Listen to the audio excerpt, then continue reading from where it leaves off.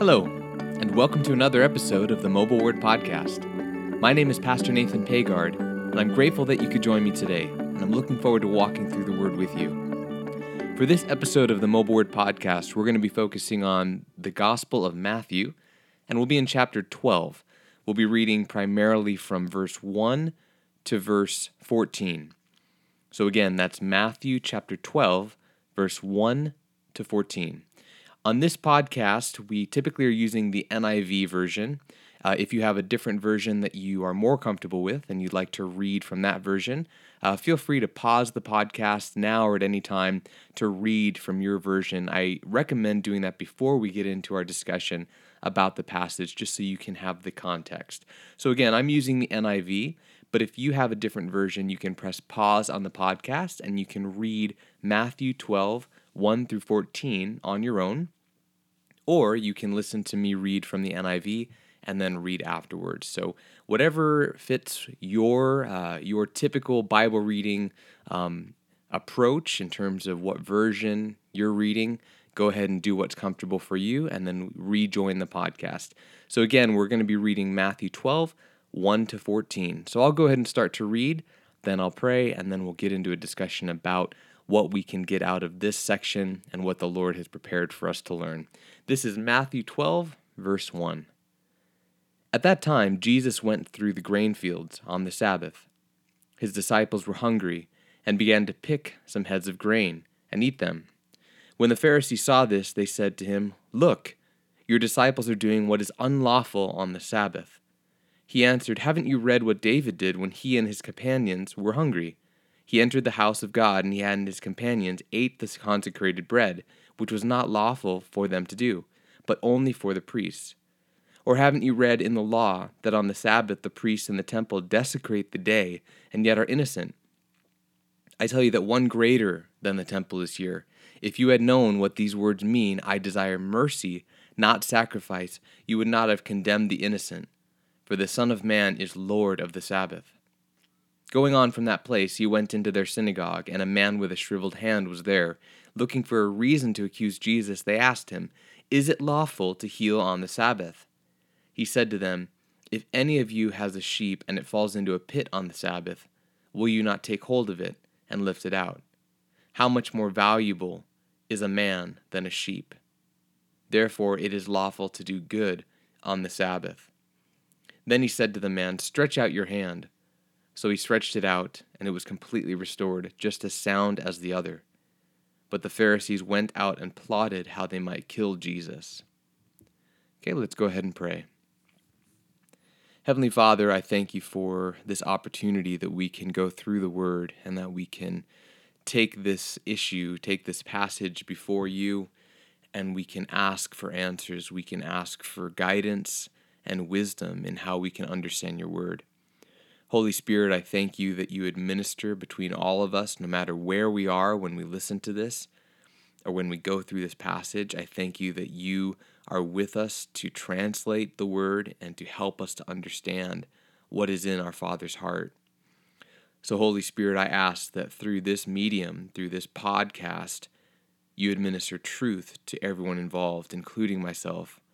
Guide my words, anoint my words so that there can be healing in these words, that the power of the living God can be experienced and felt through this medium of a podcast, in Jesus' name, for his glory. So, Father, I thank you for these words. I thank you for putting them in the mind and in the heart and in the hands of your servant Matthew. And I thank you that we have them now in the Bible, the complete story of your salvation, your works of saving us from ourselves and from death by the wounds of Jesus and by his life. So I thank you for Jesus, and by his name, I thank you that we can approach you in the word and seek truth and be healed by your word. And in Jesus' name I pray. Amen.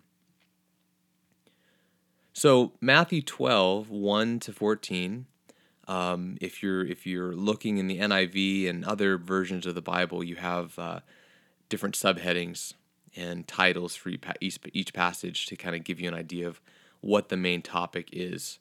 And the subheading in the NIV, in the version I'm reading, is Lord of the Sabbath. So the main topic, the main focus of this section is obviously the Sabbath, but not just the Sabbath, but this relationship between the Lord of the Sabbath and the Sabbath. So that's really important for us to understand as we're going through this, and we're going to touch on both of those today, because there's two issues there, and you can talk about one without talking about the other. But what we see in this subheading, and they get it right, is that it's the Lord of the Sabbath.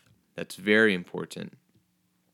So the context is you have the disciples walking with Jesus through the grain fields, and it's the Sabbath, so it's Saturday, and it's the Sabbath, the holy day, that we see throughout the Old Testament, a command in the Ten Commandments to have a Sabbath, a rest day, which reflects the seventh day, the rest day of the Creator God during the process of creation.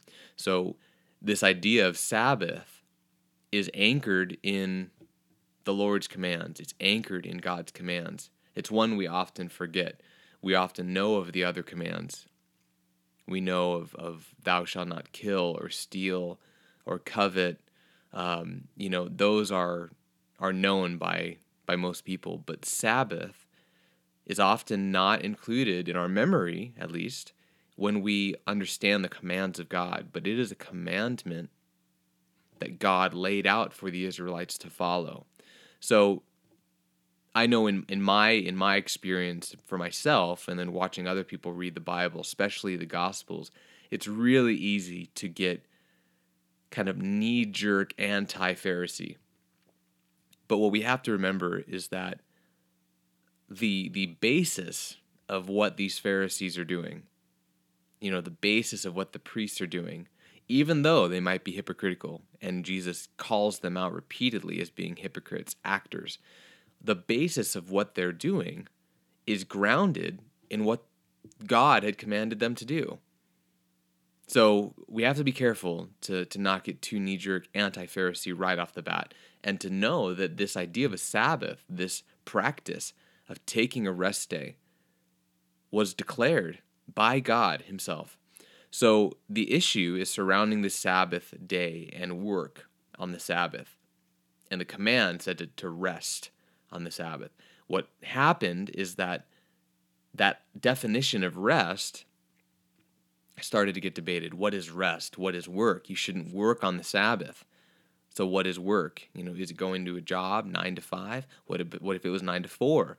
What if you did work at home? What if you're freelance? What if you're doing yard work? What if you're doing housework?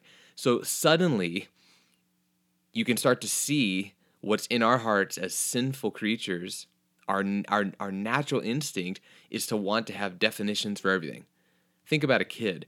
Everything is why. We want to know. We want to know why something is the way it is. We want to know what happens after this or what goes before this. We want to know. Praise God that we are creatures of such inquiry. We want to know answers. We want to know solutions to problems and questions. But with God, it's always been, be holy because I am holy. Love me because I am God. Trust me, obey me because I am God. Like in the garden, don't eat of that tree. Period. It was just don't eat of that tree. You can have everything else in this garden, everything else that he has created for them to have so that they can not only live, but they can thrive. Everything that they needed was available to them. He was giving them everything they needed that was specifically designed for them to thrive. Yet there was one thing he said, because I'm God, obey me and don't eat of that tree. Just because he is God, just obey me. Because of your love for me, just obey me. So with God, it's always been that way from the beginning. Just rest. But our reaction is, but what does that mean? What is rest?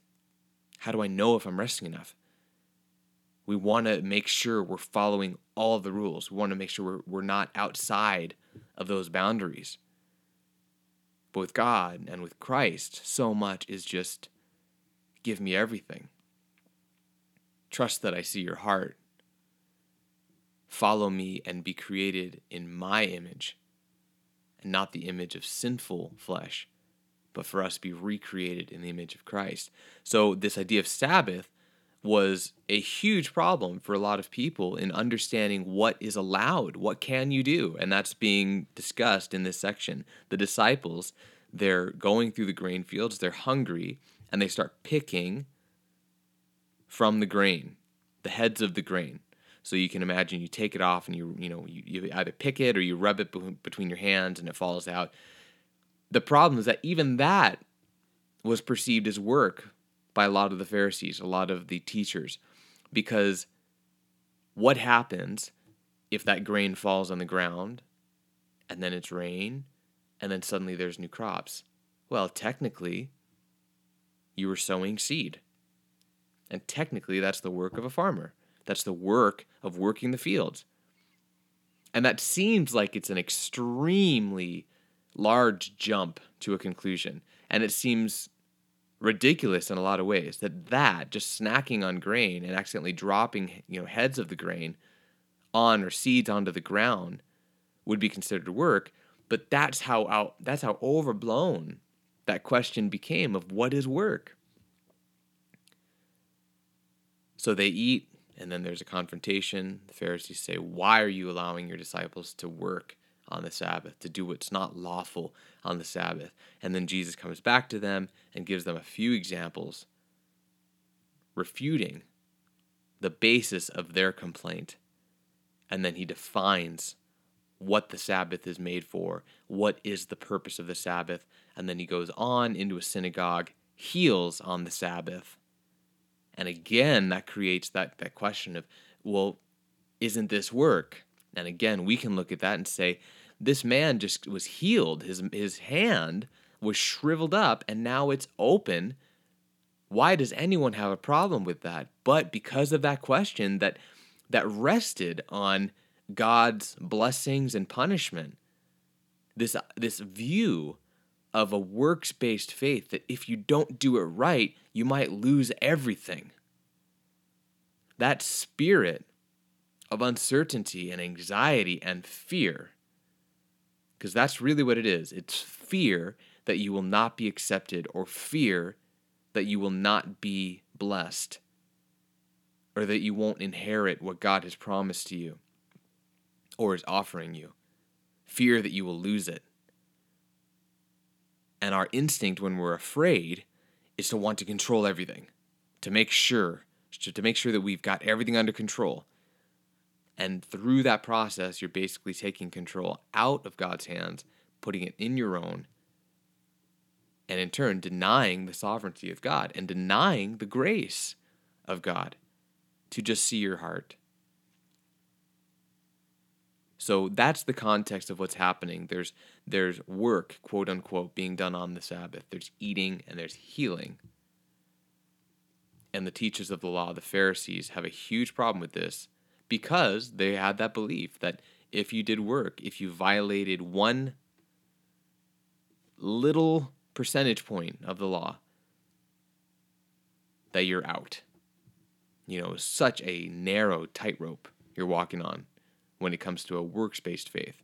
So that's the context. So let's get into what I believe God has prepared for us. I just read it before the podcast and prayed about it, and I have a few points that I think that are important for us during this podcast episode in particular. There are other sermons and other points that can be made about this section, and I encourage you to look up other sermons and read other commentaries. There's a lot. God's word is so full of wisdom, and depending on the person and your situation, he might be telling you something slightly different. But for now, I'm going to go through what I think God has prepared for us. The first thing, and I'll go ahead and read the first section from verse 1 to verse 2. Verse 1, it says, "At that time Jesus went through the grain fields on the Sabbath. His disciples were hungry and began to pick some heads of grain and eat them. When the Pharisees saw this, they said to him, "Look, your disciples are doing what is unlawful on the Sabbath." So this whole thing starts, why? Because they were hungry. That presence of a need, what we see in this first section, is what supersedes the idea of what the command is in terms of the Sabbath. You can see Jesus didn't rebuke them. Jesus didn't say, whoa, whoa, whoa, whoa, whoa, whoa, whoa, don't you remember it's the Sabbath? None of that comes from Jesus. It comes from the Pharisees.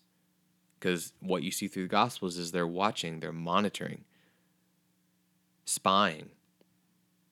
But you don't see that coming from Jesus. Jesus walks with them through the grain field. They start to pick heads of the grain to eat, and he says nothing. And when we read through the Gospels, we have to look to Jesus. What does he say? How does he react? What is his interpretation? When we read through the entire Scripture, how does this point to Jesus? How is this passage fulfilled in Jesus? How is it resolved and concluded in the works of Christ? Everything points towards Christ. So in this section, what is more important to Jesus, given his lack of a reaction, given the absence of his words? There's a need there, and it's being filled. They're hungry, and they're eating. And that's followed up in the next section when Jesus gives his first "haven't you heard?" in verse 3. And we're going to go from verse 3 to verse 8. We might backtrack a little. Verse 3, he answered, "Haven't you read what David did when he and his companions were hungry? He entered the house of God, and he and his companions ate the consecrated bread, which was not lawful for them to do, but only for the priests." Then the second section in verse 5, "Or haven't you read in the law that on the Sabbath the priests and the temple desecrate the day and yet are innocent? I tell you that one greater than the temple is here." So you have first an example pointing towards David doing basically, Jesus is saying what they're doing, eating something that's unlawful because they're hungry. And then the second example is what the priests do that is unlawful, that they desecrate the day and yet are innocent, that they're in their position, they're at their post of serving, quote unquote, or in those positions of honor, being representatives of God as the priests, yet they're doing it in a corrupt way, and they get away with it. A huge contrast there. And what it shows us is that there's a precedent for, first, God's grace, and there's a precedent for man's self-righteousness. Those are 2 points he's making in that middle section. He's saying that in the story of Israel, in the story of God's relationship with Israel and with his creation, grace has been ever present. We forget that sometimes because grace is fulfilled in Jesus, and the most powerful sign of God's grace is on the cross with Jesus. But he has always been a God of grace, always. If you hear anything different, that is a complete lie and that is not grounded in Scripture. He has always been a God of grace, always, from the beginning. And what we see with David, this is still during the time of the law. And what they ate was for the priests. Yet there was a need, they were hungry, and like in the situation with the disciples, Jesus didn't say a word, and with David, God didn't do a thing. They ate because they were hungry. So Jesus is throwing the word back at the Pharisees, who were supposed to be experts in the word, saying, "Haven't you heard?" And of course they've heard. It's a rhetorical. Of course, if you know the word, if you study the Scripture, haven't you read in Scripture that David did the same thing, yet there was God's grace and mercy, and that God saw the heart, that they weren't desecrating the holiness or glory of God in his nature, but they were hungry and there was food. And then he says, haven't you also heard and haven't you seen that these priests, these men of honor, according to society, on the outside are the clean cups, but on the inside there's filth. They go and they have the external polished, but in their heart they're desecrating and bringing dishonor to the temple. So he's setting the situation that there's a need that God sees first. And second, he's saying there's precedent in the word for God's grace and man's self-righteousness. But then he says in 6, I tell you that one greater than the temple is here. And we know through the New Testament that the temple, everything is pointing towards Jesus. And that the temple was just a shadow of things to come, we read later. The temple where God's holiness resided with the Israelites is no more with Jesus, because in Jesus he dwells in us. Like Jesus tells the woman at the well, there will be a day when you no longer go up on this mountain and we no longer trek to the temple, but that people will worship God in spirit. So what he's saying is that there was a temple, there is a temple, but in me, the temple has only bricks and gold and wood. It's just a building, because the temple was pointing to the Christ, to Jesus. So what we get kind of sandwiched in that section, the first section, is that God focuses on the need first, and that there's grace with God. Man tends to look for the outside performance more than the inside transformation, and that everything about the Sabbath, everything about the temple is fulfilled in Jesus. Because he says in verse 7, if you had known what these words mean, I desire mercy, not sacrifice. There's mercy again, grace. You would not have condemned the innocent, for the Son of Man is Lord of the Sabbath. Now that's the relationship at the beginning we talked about. It's not just understanding what is a Sabbath. So if you're going into this section and thinking, we're supposed to keep a Sabbath, I'm supposed to rest, I'm supposed to take time to rest from God. Well, yes, that's true. You shouldn't overstretch yourself. You shouldn't idolize your work. You shouldn't idolize other things and not give God any of your time. However, it says, for the Son of Man is Lord of the Sabbath. So just like how the temple is superseded by Jesus, the Sabbath is superseded by Jesus. So what he's not saying is that now you don't need to rest. Nowhere does he make that argument. Nowhere.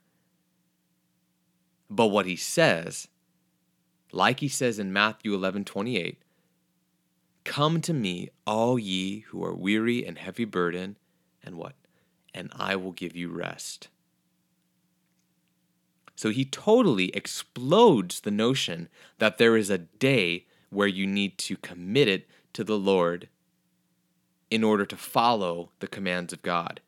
In Jesus, he says, come to me always. Come to me daily, not for the consecrated bread and not for heads of grain, but for daily bread, and I will give you rest. So he totally redefines the Sabbath in saying that I am Lord of the Sabbath. He says Son of Man, he's talking about himself. I am Lord of the Sabbath. So the Sabbath means nothing apart from me. That's what he's saying. So if you are committed to taking a day off, that's great. And if you are committed to taking time and being disciplined about that so that work doesn't encroach upon your time with the Lord, that's great. However, what is more important in the context of the entire gospel is to have daily rest and daily bread. No longer is there a teaching or an understanding of God that you work 6 days and the seventh day is the Lord's day. What we have now in Christianity is that on Sunday, it's the day that he is risen. It's a celebration day. It's a party. But rest, no, Sunday is not rest day.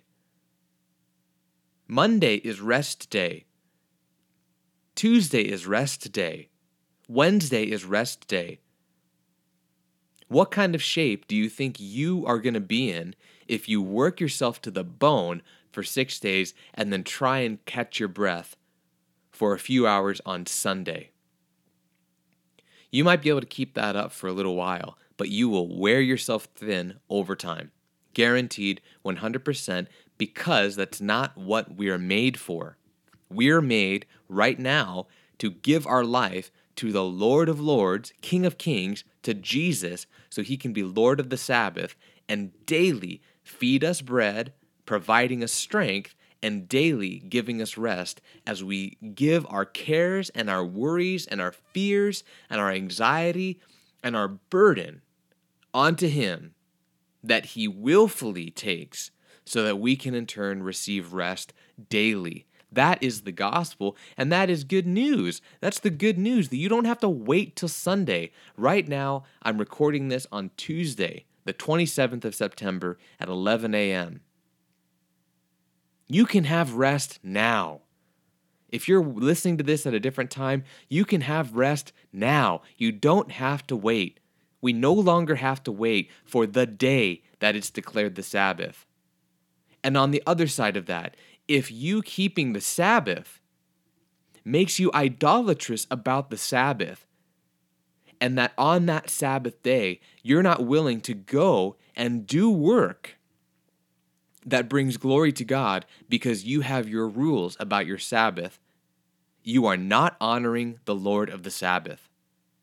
Plain and simple. When I was preaching on this, when I had my house church in Korea, I had this passage. We were reading through the same passage in Mark, and I was walking from the subway that I would take to get to my house, and the walk from the subway to my house was about 15, 20 minutes. And I was walking, it was probably about 7, 8 p.m., pretty dark out, I remember. And I was asking God, I was talking to him, and I had church the next day, and I said, Lord, how can I teach this in a way that makes sense? Give me an analogy or give me a way to teach this that might make sense. And right away, he gave me an analogy, a scenario. Picture yourself Sunday morning, if you go to church, and you're late. Maybe church starts at 10, takes you 15 minutes to drive, and it's 9:50. And you're not even out the door. You're late. And you're never late to church. You like to get there early. You hate to be late. You want to get there before the worship team starts or before the service starts. You hate to be late. You love to be punctual because it means something to you. It means something to you about how you honor God, how you prioritize the worship or the church service on Sunday. But you're late this Sunday, imagine. And you get in your car and you're gradually getting everything together. You're still kind of flustered, but you're in the car and you're pulling out and you just want to make it there in time. So you're going to speed. You're going fast, fast, fast, fast, fast. You're trying to make up some time on the road. And all of a sudden, far off in the distance on the side of the road, you see a car that's broken down. And you see a person waving, trying to flag people down because that car just got broken down. Now, right there, you have a choice to make. If you want to be on time to church, which you are always on time for, you won't stop. However, like Jesus says later, and I'll skip right to 11, he says, if any of you has a sheep and it falls into a pit on the Sabbath, will you not take hold of it and lift it out? How much more valuable is a man than a sheep? Therefore it is lawful to do good on the Sabbath. I'll give you a second and let you come to the answer of what you think God would want us to do in that situation. What would be doing good on the Sabbath? The correct answer is you're late for church. You might not even go to the church service that day because you stop and you help your neighbor and you love your neighbor. And that is how you love your God with all your soul and your mind and your heart and your strength. But you give up your comfort. You give up your structure for the sake of doing good for God. So I encourage all of you to take time for God. Take time. Take 30 minutes a day before work, after work, during your lunch break, and just read the Bible.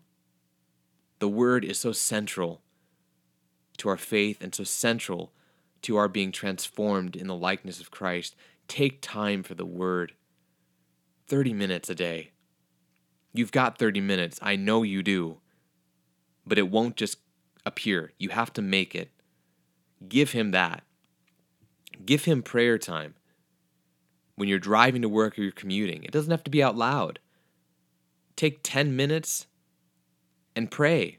Talk to Him. Just talk to Him about what's going on. It's conversation. Just talk. I know all of you can talk for 10 minutes. I've been doing it for right now 31 and 17 seconds. You can talk for 10 minutes. Pray. And fight for that time. It won't come easy. You have to fight for it and you have to defend it. It will get attacked. The enemy does not like us to have intimacy with the Father. So he will attack the times that we're trying to cut out for our Lord. So cut it out, cut that time out, and defend it every day. Because that's your daily bread and that's your daily rest. Find Sabbath every day of the week. That is the gospel, is that you can have it and that you will have rest every day through the Lord of the Sabbath. Now, if you have specific things that you like to do that help you to refocus, like if you have a day where you just don't want to do anything work-related, good. Make time for your friends. Make time for your family. Make time for church. Take a break from the work that cuts into that time that you want with God or your family or your friends. Take a break. Stop.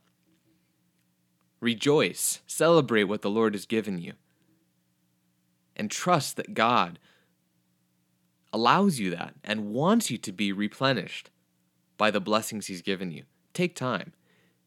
However, never let your Sabbath day become an idol, because the threat of that is real.